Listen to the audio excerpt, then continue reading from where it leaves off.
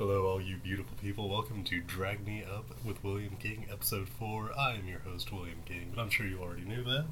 On this episode, I got to interview the beautiful Demi Valentine.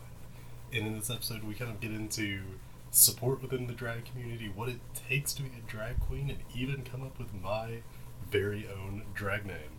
I think this was a really fun episode. I can't wait for y'all to hear it. So let's dive right into it. Hey everyone, I'm here with my wonderful boyfriend, the beautiful Demi Valentine. Demi, how are you? Doing great. How are you? I'm good, thank you. Thank you so much for coming on this podcast. Yeah, I'm so glad to finally do this.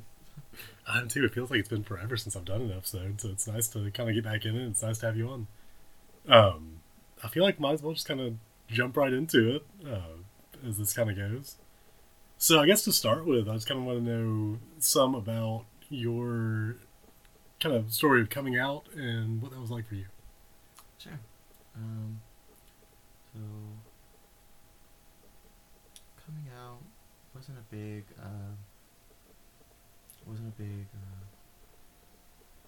not gonna say it wasn't a big deal, but it wasn't like a big, like something I need everyone to know. Mm. And, I guess when I knew I was gay, I was around 12, 13. We had just moved to Georgia. Mm. And my mom was the first to, I guess, know officially. However, my sister said that she always knew. And my mom took it really well. My mom's always been accepting of me, and she's always been really supportive of, who I want to be. And I think she's waiting for, as long as we still get those grandchildren. Well, I met your mom, and she really, I see her at your shows, and even just, all, on social media and stuff, she is, one of the most supportive people I have ever met. Yeah, she's my number one fan, and she's literally helped me to start drag. And, I really just love her to death. She's the number one mom. And then my dad, we didn't tell him till I was 16. Mm. He lives in Florida. My mom and him separated a long time ago, and I don't know. I guess me not telling him was just something I wasn't thinking of. Was it because you didn't know how he'd react, or was it just not because he wasn't here, it just wasn't in the forefront of your mind? That could play a role, the fact that he's not physically living in Georgia. Mm. And in Georgia, that was my teenage years, and that's when I kind of was really developing of who I was. And to a maybe small extent, I didn't know how he was going to react. I feel like my dad, I've had a great relationship with him. He's very hyper masculine, and he used to, when I was young, always talked about girls and everything, and I was just kind of, just going along with it, not really, thinking much about it. And then eventually, when I did tell him, he was crying because he felt like, I think I could have told him sooner. And so yeah. And I can understand that, a little bit of that. From both sides, not necessarily being upset, but just kind of right. Because I think that's a big deal, no matter but now he's been so supportive. He's been, that's wonderful. Telling him about my shows, and he's happy I'm doing what I do. I'm doing what makes me happy. Well, good. And so, hearing about your shows, we get into what this podcast is a lot about. how did you get into drag? Like, what was the moment that was like, that is what I want to do? So, I guess a lot of now, most people my age are getting into drag. Probably from watching RuPaul's Drag Race. Something mentioned on this podcast many times. Right. But I wasn't thinking of doing drag after I watched that. It was fun to watch the show. Mm. I didn't think I started thinking about doing drag until I saw my own drag show.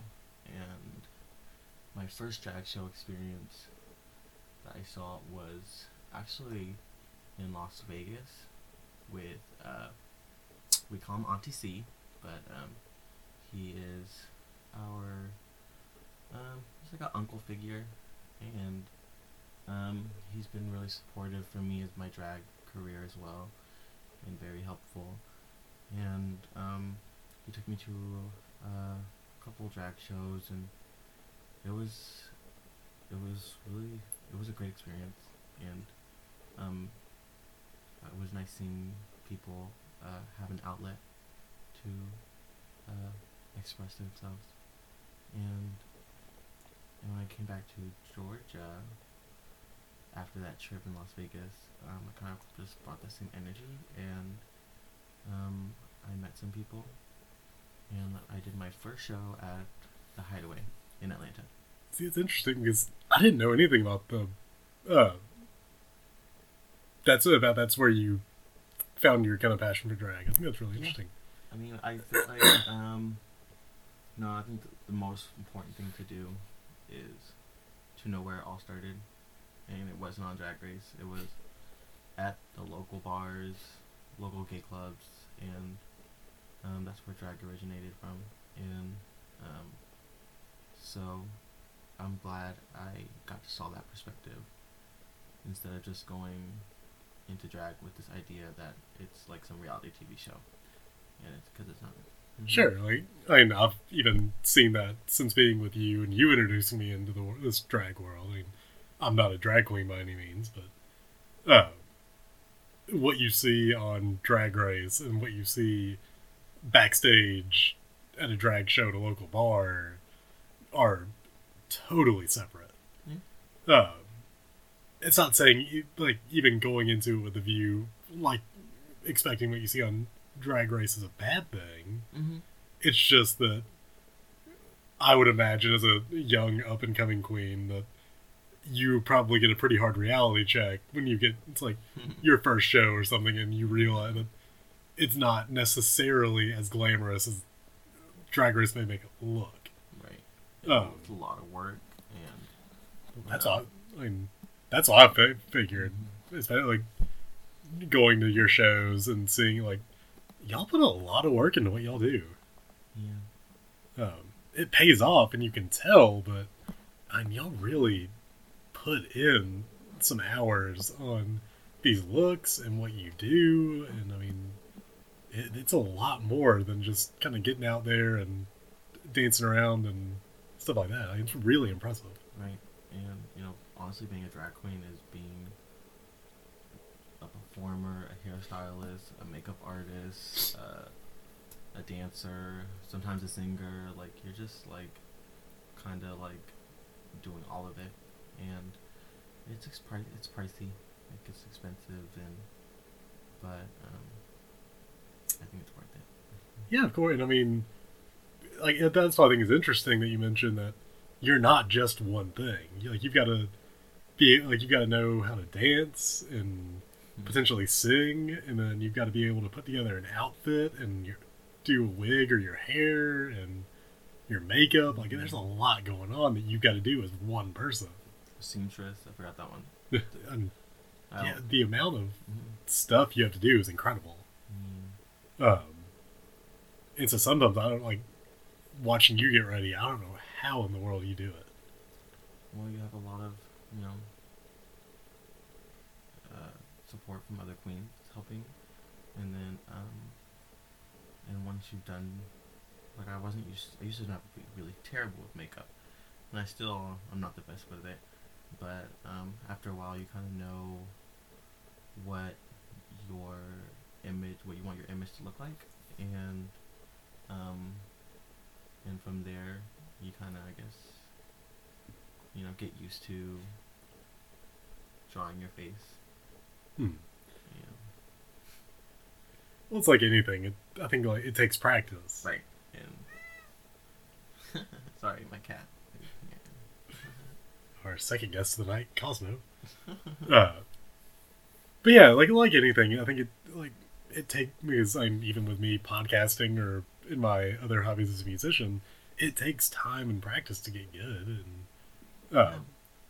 And you haven't been a queen for terribly long. Nope, just since this May, at the Hideaway, and that was my first time doing drag, and honestly, it was a very welcoming experience. It was nice seeing a lot of people welcome me, and I literally went out there in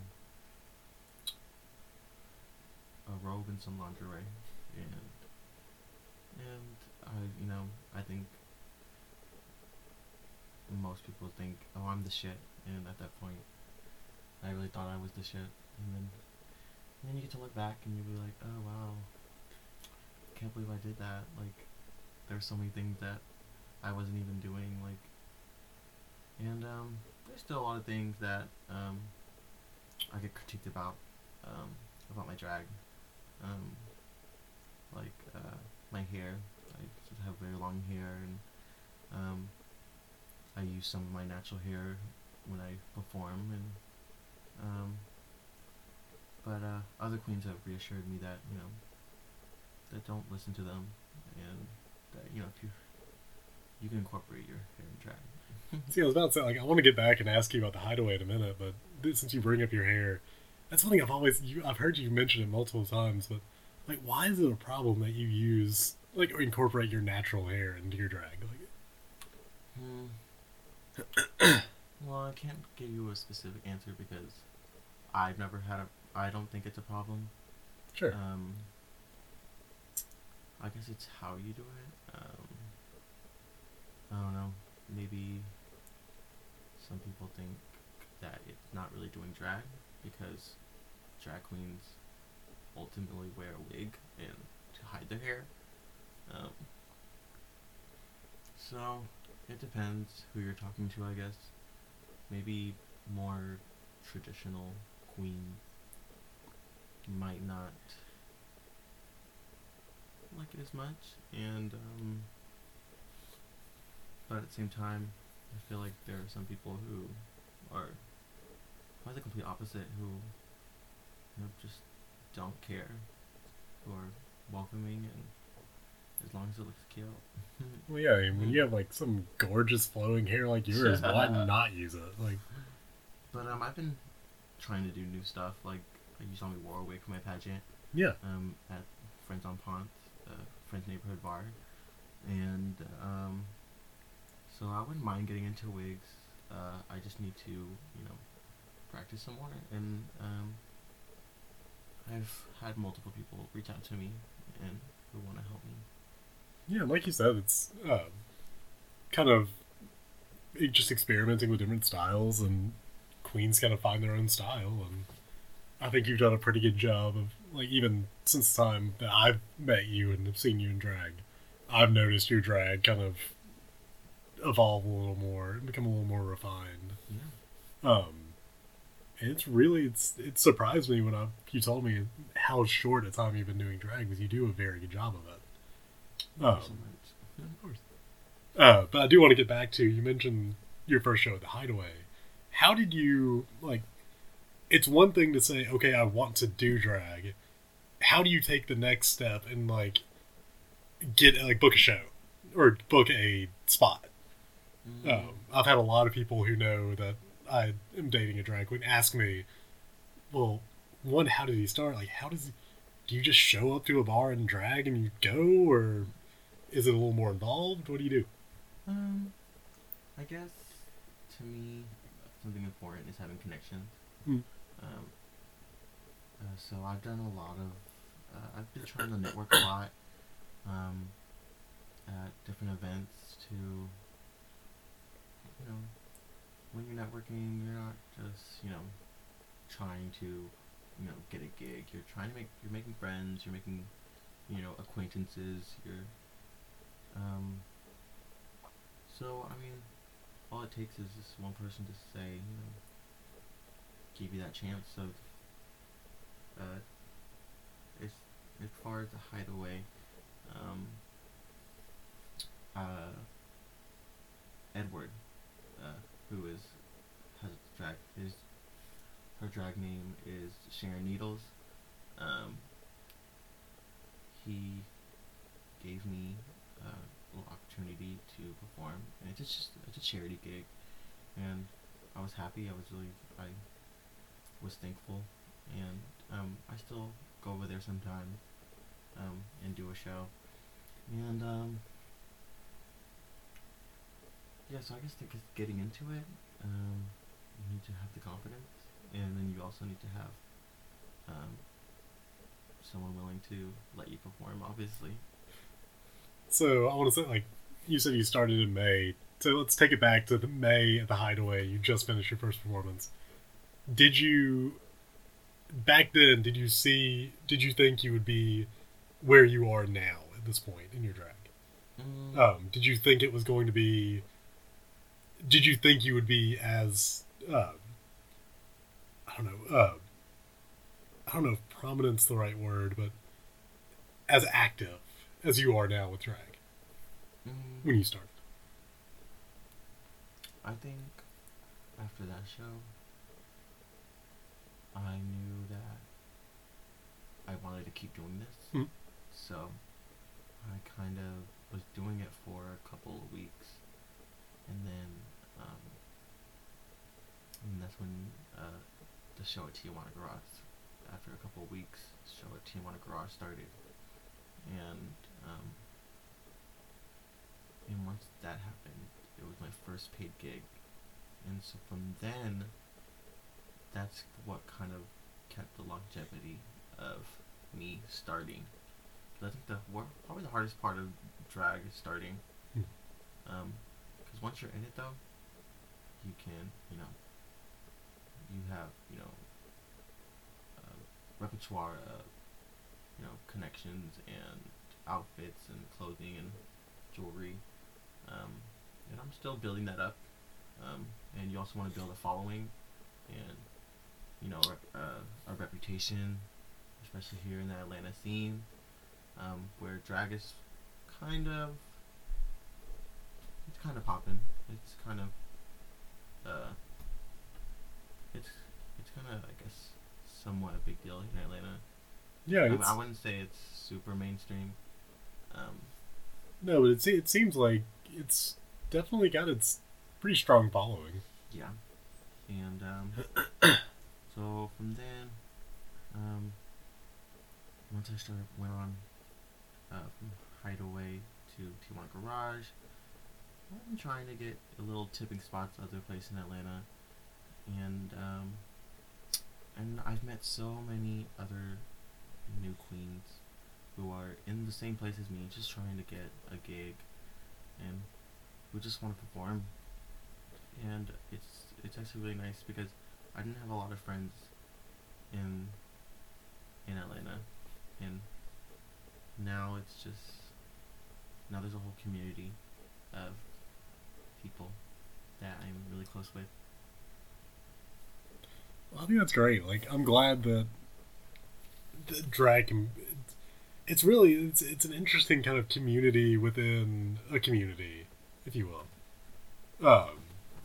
And to be able to, like, because I mean, you have the LGBT community, which is most of the drag queens I've met or you've introduced me to tend to be like gay men.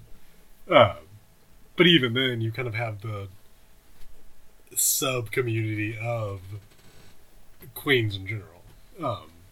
And y'all see it's a fairly tight knit group. Yeah. I remember my first, I want to say I would say my first drag sister, probably, that I got really close with, was St. Venus, and we kind of got on the show together. I think when they were asking me if I knew any other queens that would want to be a part of this, that's one of the first people I asked because I had met her at one of the Wissy Mag events. And I think this one was might have been for Asia O'Hara at at Heretic. And then, it was just kind of happening, and I was just so excited, and because I wasn't expecting this pay gig to come, and so I honestly really appreciate Danny at Tijuana for helping me get started, basically. Yeah.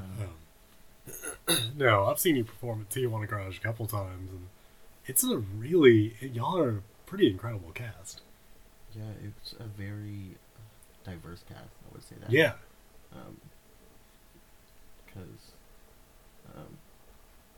we just have all different types of people performing, and which is, I feel like we need more of, because I feel like a lot of places are a little divided. Like, you have your club kids and your pageant queens, and sometimes they mesh sometimes. So that's why when people, try to define what drag is, they're usually wrong.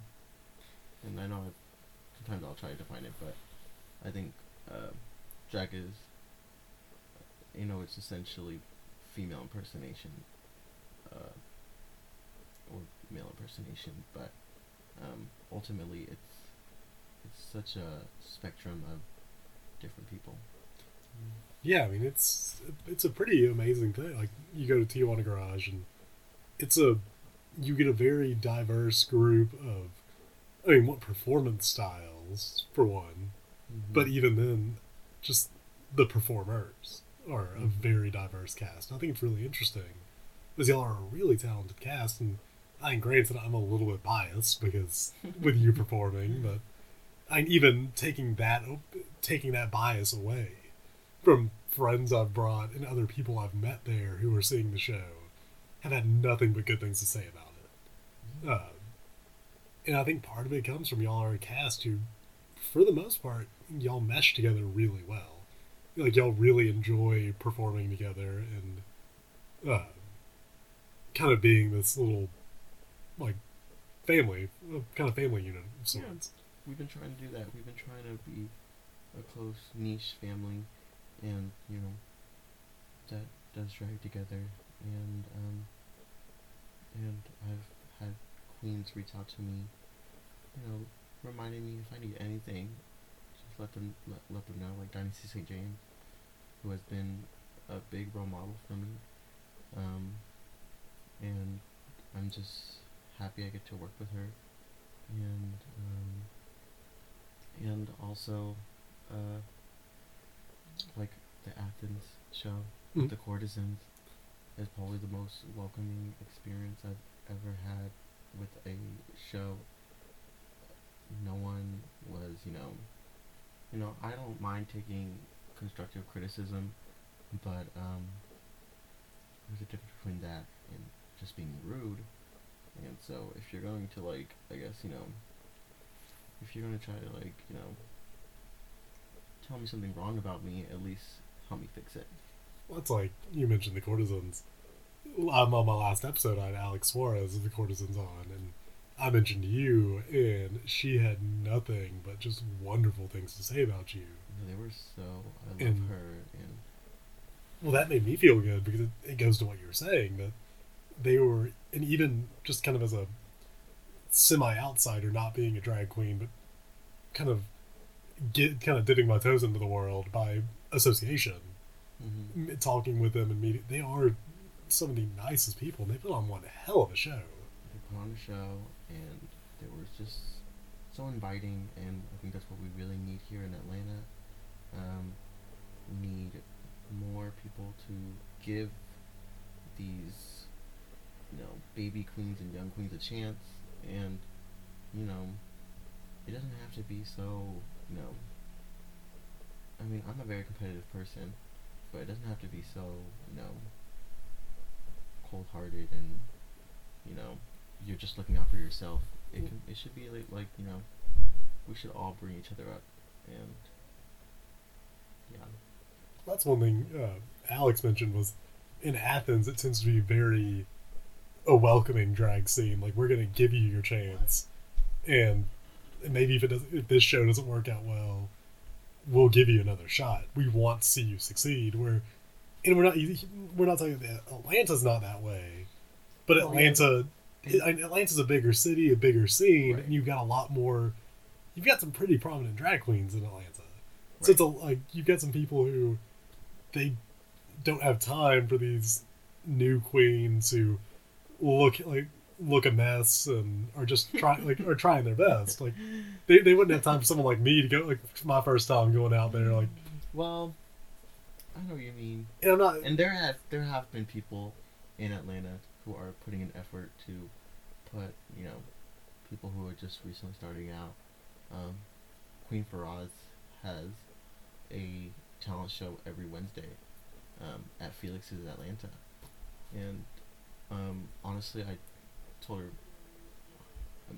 plenty of time, like, what you're doing is amazing. You're getting a bunch of people who don't usually have the chance to perform, and they get to turn it out. And now I'm so happy that the courtesans have done the newbies night now, and they're doing the same thing. And so I guess there's multiple people who are are actively doing that, but I still think that there's more progress to be made. Oh yeah, I don't mean to like shit talk Atlanta, because obviously I'll say I'm kind of a outsider looking into the drag community because I'm not a drag queen. And I do this podcast, and obviously I have become more associated with the drag community through you. So I think I know a little more than the average showgoer, but that still I don't know the ins and outs of the community because I'm not a drag queen. But kind of from what I've heard talking to some people and to you, Atlanta's not always the easiest place to be a new queen. And that's like you said, it's not like they won't give you a chance, but there's still some progress to be made to make it a little more welcoming to a queen who's just trying to basically get her shot in the spotlight. Right. And obviously it happens because, like, with you at the Hideaway, and now you have a weekly show, and I have bookings throughout the week every now and again, and Yeah. so it's definitely. I mean, it sounds like from what I've gathered you've got to work for it, but if you're willing to work for it, you can go pretty far in Atlanta, in the drag scene. You can, especially if you're, putting, like you said, you're putting in the work, and you're talking to the right people, and so it's definitely possible. See, I think it's funny that with this drag, so many people do it as a hobby, but it's a hobby that's almost like a second job. Because with how much you have to make connections and how and it's not, like, and how busy it keeps you and things like that. I mean, and to an extent, it's a job because you are either being paid or you do get tips, and I mean, so that does make you at least semi-professional. But it's definitely. I mean, try not to, like, I guess I don't ever call it a job. Yeah. Because that kind of makes it sound like but since I love doing it so much, and since I love being a performer, it's definitely become something very important in my life. And well, see, that's one thing I like about I've noted with you is that you're an up and coming queen, but you're not afraid to experiment with stuff. Like, well, you mentioned earlier the Friends on Ponds. in their show. You were in their pageant. This back in November. Yep. Congratulations. Congratulations to Ivana Piranha. Congratulations. Yeah. She did amazing, and I was just happy to be even a part of it. And luckily, since I won that the October contest, I'll be performing in January at the second Sunday.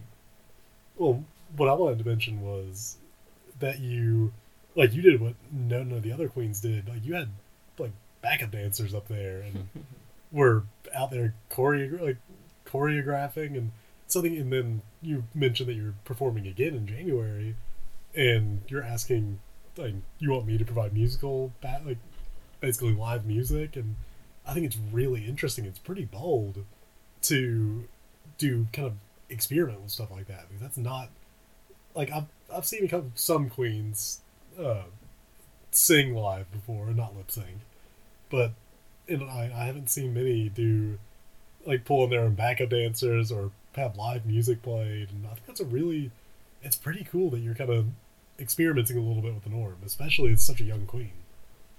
Yeah, I like,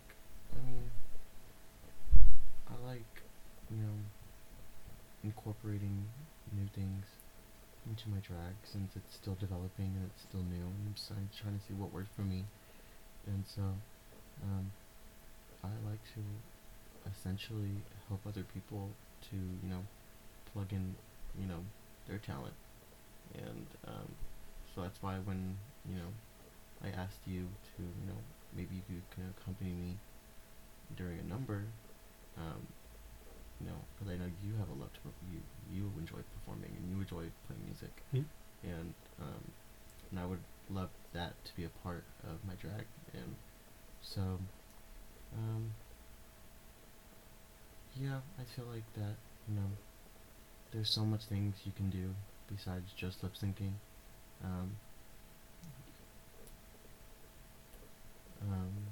I've gotten pretty close with a group of people who are into ballroom, and cause they know I like to vogue a little bit in my performances, and they've kind of been teaching me new things and how to essentially vogue. And so I really thank them a lot too. Now, I do want to go ahead and ask for people who may not be super educated on dance terms and drag. What is voguing? So I think voguing originally was a dance that originated in New York. Was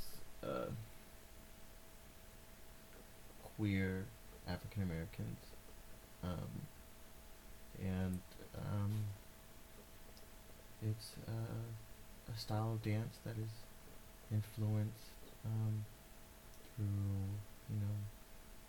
I guess modeling and fashion, and it's just it's really eccentric, and it can be dramatic, but it can also be very soft. And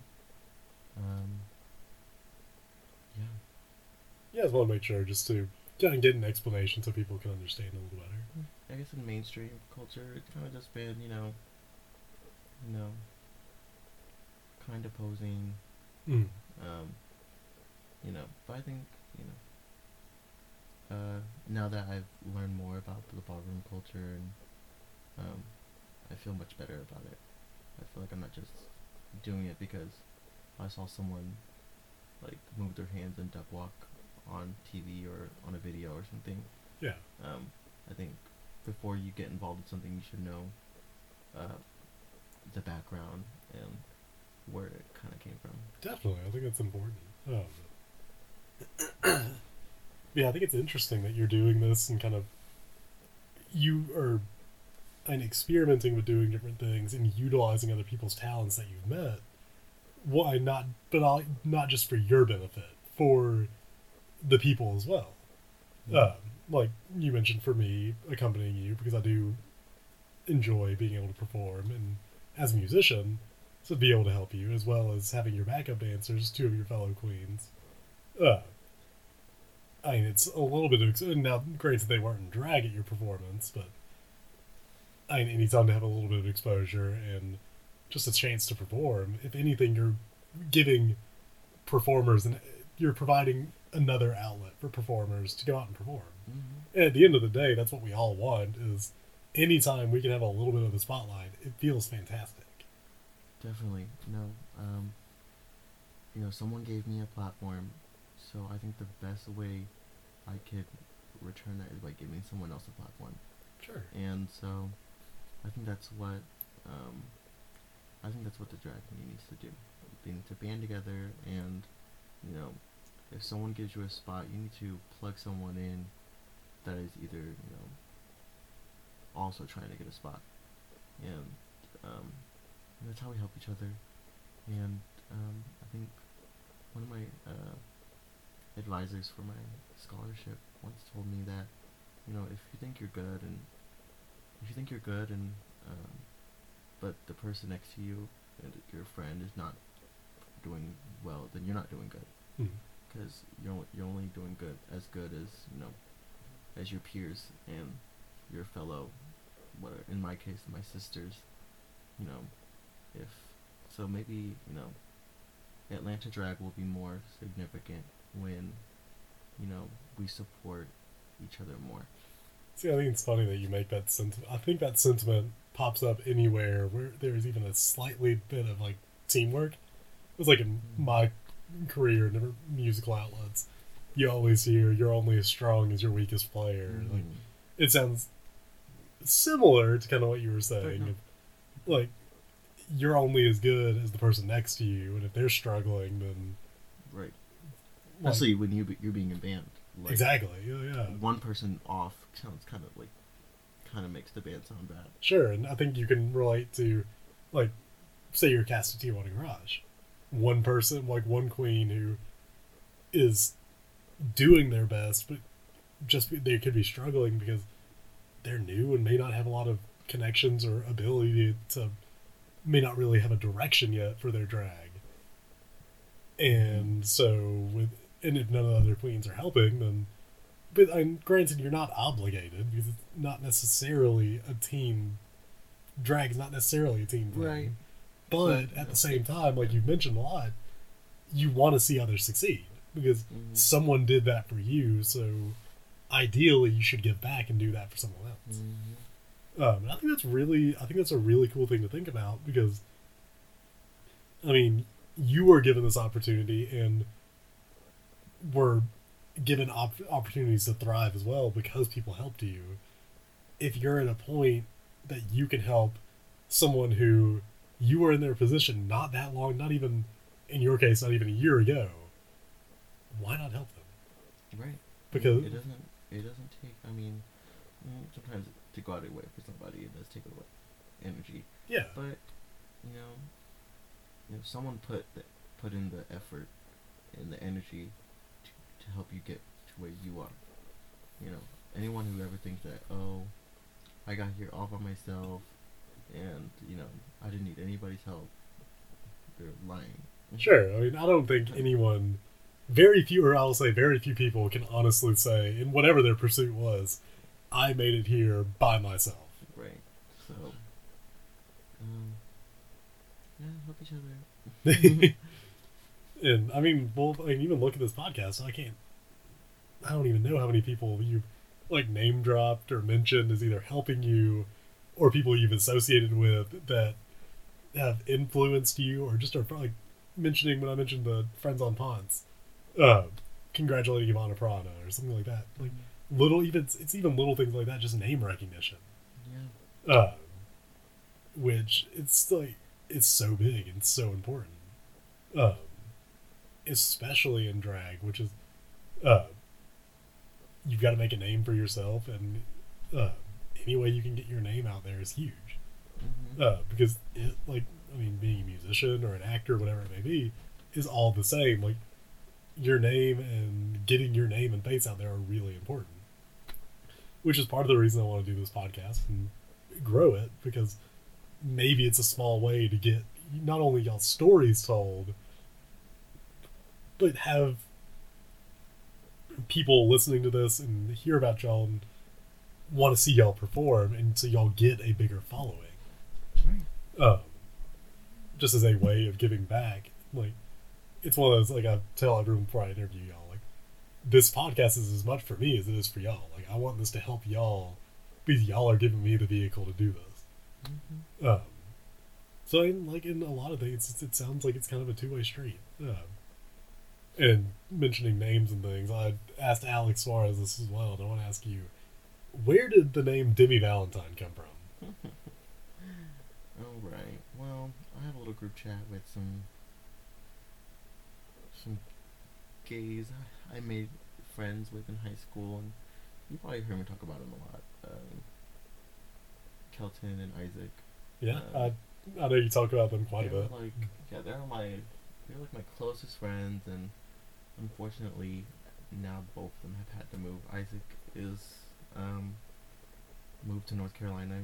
He is in the Marines, and Kelton recently had to move to Missouri with his family, and so, but luckily we've kept in touch. Like, most people who move,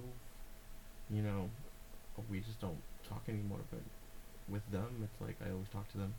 And as far as my drag name is concerned, we used to all, kiki and talk about Drag Race, and essentially it's like any person who's watching something, it's like, oh, what would you do if you were on there? So we were all creating names for ourselves, and it was really funny.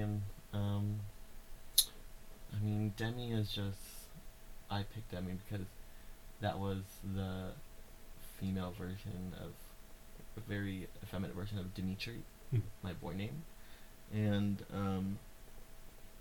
then Valentine. I just thought it kind of had a little ring to it, and then I found out later that Valentine is a pageant name, and it didn't make me want to change it or anything. I still liked it, and so I guess that's how I got my drag name. And to this day, me and my friends, we still kind of joke about it, and because from watching Drag Race, we weren't literally picking our names. We were just saying how funny, or it's hypothetically, right? Hypothetically, and then so now that that it went from that just joking around to me actually performing, it's just crazy. It's funny how those things, you can be sitting there oh man, this is just kind of joking, to I can give it a year or two later, and here you are performing under this name that you were just created with some friends. Right. It's just funny how that works. I've had a lot of people ask me, what would your drag name be? Yep. So many people, and I tell them, oh yeah, well, it's my boyfriend's a drag queen. What would your drag name be? I was haven't even thought of it. I have not thought that far. Never? I've thought about it, but nothing good comes up. I cannot put a first and last name together. Some people use, try to make a female version of their... Well, William doesn't have a good female version. There is. There is. So, I don't know, it's difficult when you're... Because, luckily, Dimitri to Demi is a pretty good jump. Demi's a pretty good feminine name for... William, you don't really get that. Wilhelmina. Just kidding. Well, it's better than... In my head, I was thinking Wilma, so... Not Wilma! Exactly. Wilhelmina's better, but... No, it's not the best. And especially when you see that... Some people have some very interesting ways they get their drag names. Some people like to do a play on words. So, some people use their real names. Such as the case of Alex Suarez. Yeah. Unfortunately, William King is relatively masculine. It doesn't quite, William Queen. Well, there we go, ladies and gentlemen. We have found my drag name. Even if you have to feminize it to Wilhelmina Queen, there you go. You heard it here. Now, you did mention, though, you mentioned Valentine being a pageant name. What is a pageant name? So like I guess there's a more official way of doing drag. It's basically like I mean how women do pageants. Sure. Only for drag queens, and it's really usually there's a lot of rules and judges, and it's very regal, and I was like, you did the pageant in November. right. But honestly, that was my first pageant ever, and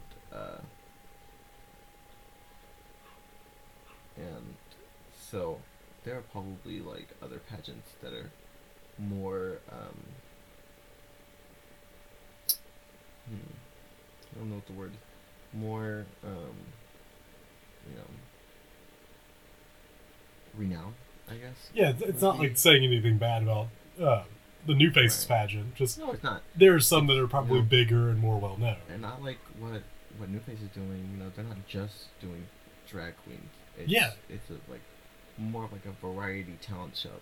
Well, that's actually what I thought was really interesting about it. Is that it wasn't, even in the pageant, it was not just drag queens. Mm-hmm. So. Yeah, that's another thing I didn't really realize was before kind of getting into this was that there are drag pageants. I didn't even know that was a thing. Yeah. I think it's actually, but that's one thing I think is really interesting that I'm trying to do is kind of show more, that there's a lot more to drag than men dressing as women, and because for one, it's not necessarily men dressing as women, but there's a lot more to it than I think a lot of people expect. I think that's something we kind of mentioned earlier was that you're kind of being a multifaceted performer, and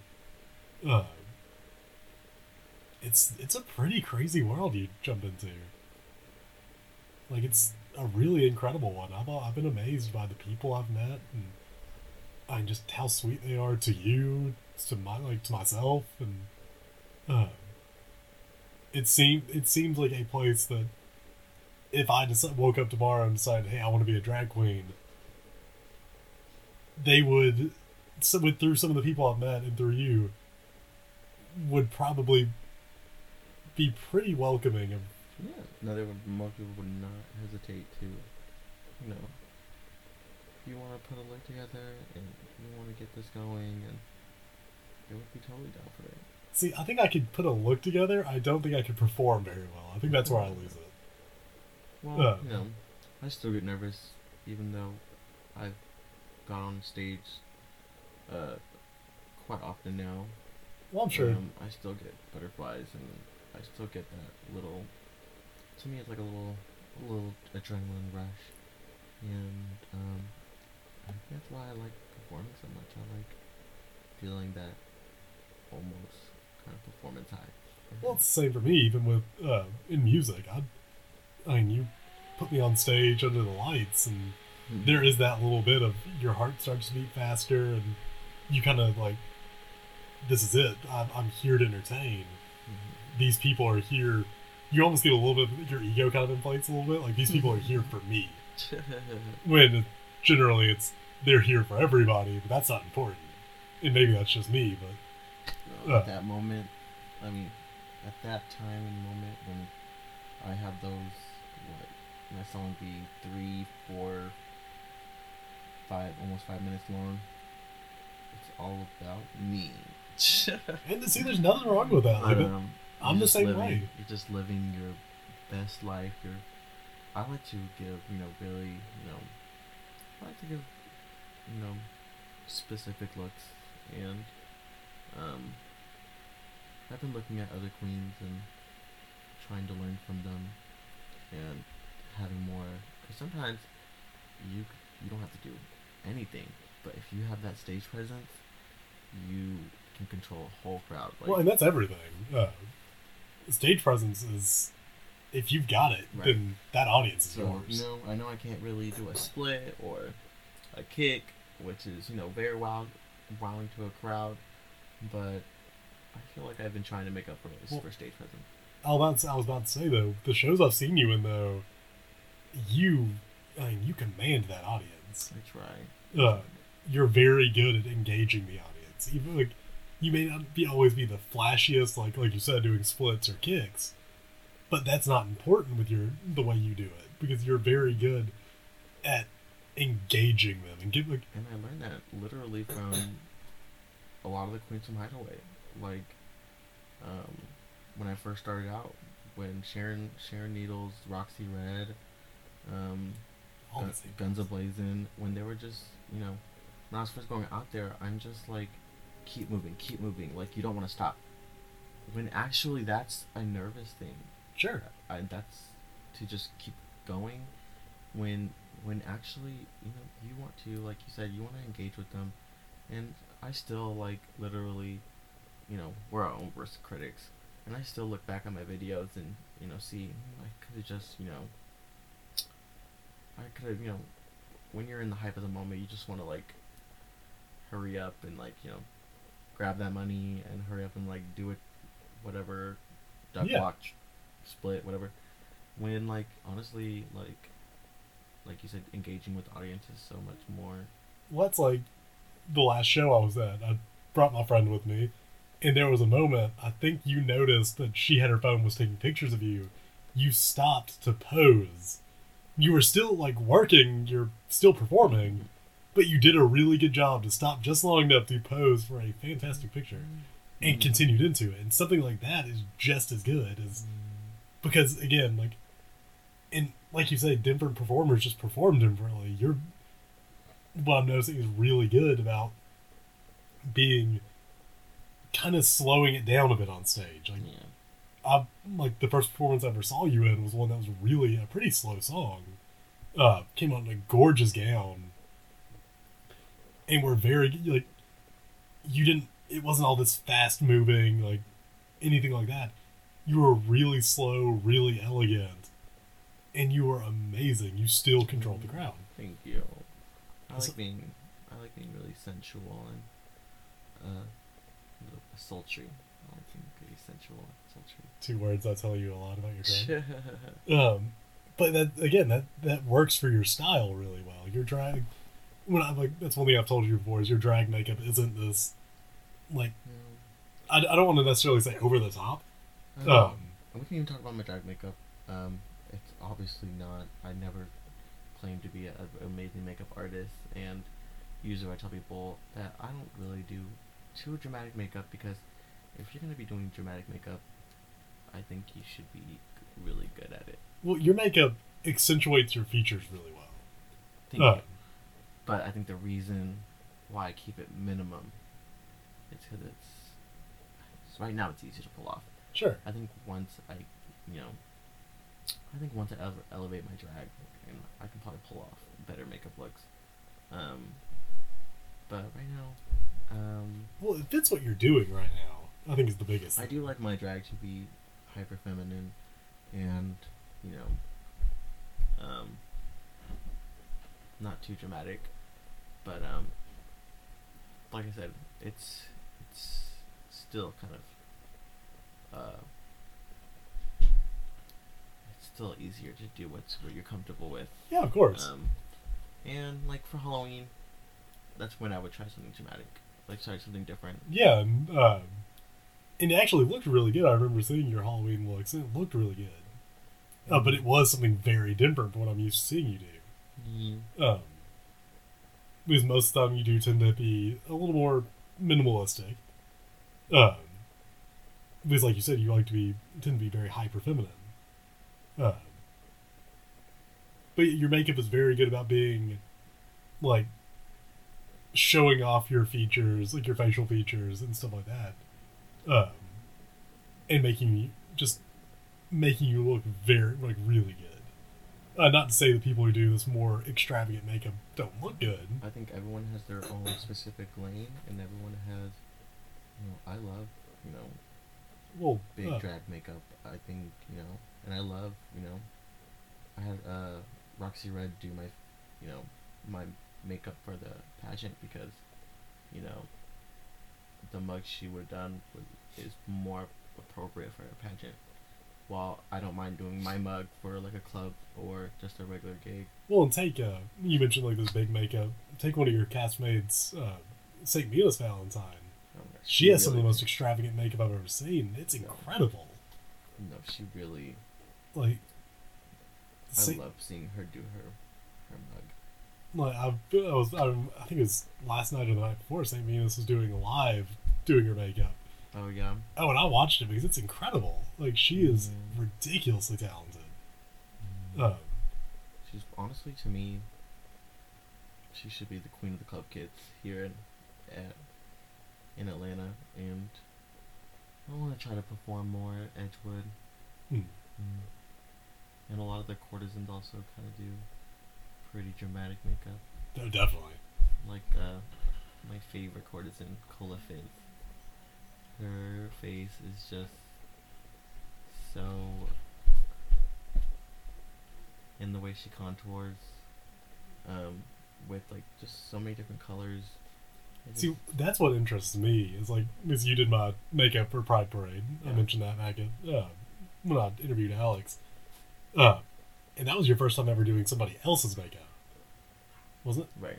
It wasn't the most. Well, we didn't really do much, but I mean, it wasn't much, but it was my first Pride, first time wearing makeup. right. But that's what really interests me about drag is the makeup looks, because I'm like, I don't really wear makeup often aside from at Pride because I've never done it. So speaking of someone whose makeup will look terrible, like anything, it takes practice. But that's what interests me about drag a lot is seeing these, like, the different looks queens do, but especially the different ways they paint themselves. Like, Yeah, it's just another. that's what fascinates me. It's another expression, form of expression, and Well, in some and cases, identity. it's almost a work of art. Like, Yeah. and the way y'all can do it is gorgeous. You're painting a canvas, basically. And so that's what really interests me a lot about this is that seeing the looks y'all can do, and like you mentioned, like Saint Venus and Cola Fizz and all, like and Roxy doing your makeup for your pageant. I think it's such a big difference. Like, yeah, it's so interesting seeing right. all these people have totally different styles, Mm-hmm. and it's just so. I think that's such an interesting way that you can kind of separate your drag from somebody else's, is even just through your makeup alone. And I think that's pretty amazing. It's like someone like you and even Dynasty St. James do pretty hyper feminine, not super painted looks. Whereas some of your other cast members, like St. Venus and I don't know who else, like I think all that matters is that, all these different looks and all these different, forms of expression are all welcome. Not just, there's not one way to do it. And well, that's what I think is neat. You, whatever way you decide to express yourself, you're not doing it wrong. Mm-hmm. And I think that's a really important thing, is that you can paint yourself like some crazy stuff going on, or do some pretty minimal like makeup that you could walk out on the street and someone may not bat an eye at you. And either way, you're okay. You're not doing drag wrong. Right. Because at the end of the day, either way, if you go out and entertain that crowd, you did it. Right. If you have the confidence and you're selling it, that's all that matters. There will be people telling you no, you're doing it wrong. And to them, I say, that is your opinion. Yeah, there you have it. Like, that's, you take the advice you want, and the other stuff you smile politely and say okay. Right. And that's like anything. Not all advice is good advice. most of it probably comes from good places, but it's not necessarily advice that needs to be taken. And so I think what I kind of want to do to wrap up the podcast is just kind of ask you, where can some of these listeners come and find you? Like, where can they see you perform around Atlanta? Well, as we've been talking about, every week, Sunday night, usually around anywhere from 8:30 to 9 p.m. is when we start. I'm at Tijuana Garage in Little Five Points. We have a weekly show there. Unfortunately, I think this Sunday and the next Sunday, unfortunately, these couple next shows I think were canceled just because of maintenance at Tijuana Garage. But I guess my next gig, at least for sure, is going to be at Friends and Ponce in January, the second Sunday. Okay. And I assume it's usually the third Sunday of every month of Friends and Ponce. We do a competition. But since they told me that I'm doing the second Sunday, maybe they're doing the competition then. So I'll have to figure that out. Let's see. I recently did a show at Felix Atlanta Thursday night for Latin night. So I hope, hopefully I'll get booked there again. I know they're going through some things, but we have amazing queens, Dynasty St. James, Lady Gray St. James, and Nick St. James. They're pushing for that show to continue there at Latin night. And yeah, honestly, getting a gig is, it's sometimes sporadic.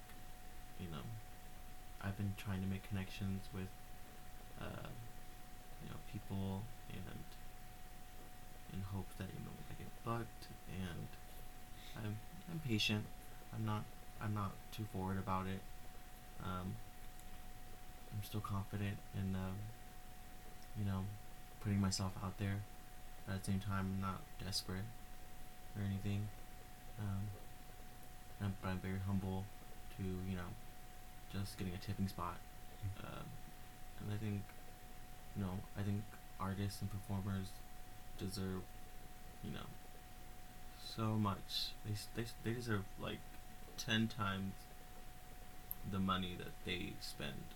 They should get 10 times in return, but unfortunately it doesn't work that way. Unfortunately not.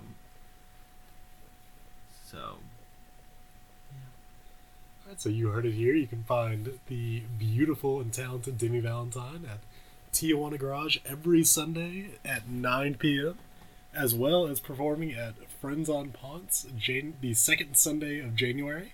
I will be very happily performing along with him on that show. And Demi, I just want to say thank you so much for coming on the podcast. Thank you so much. It was wonderful having you.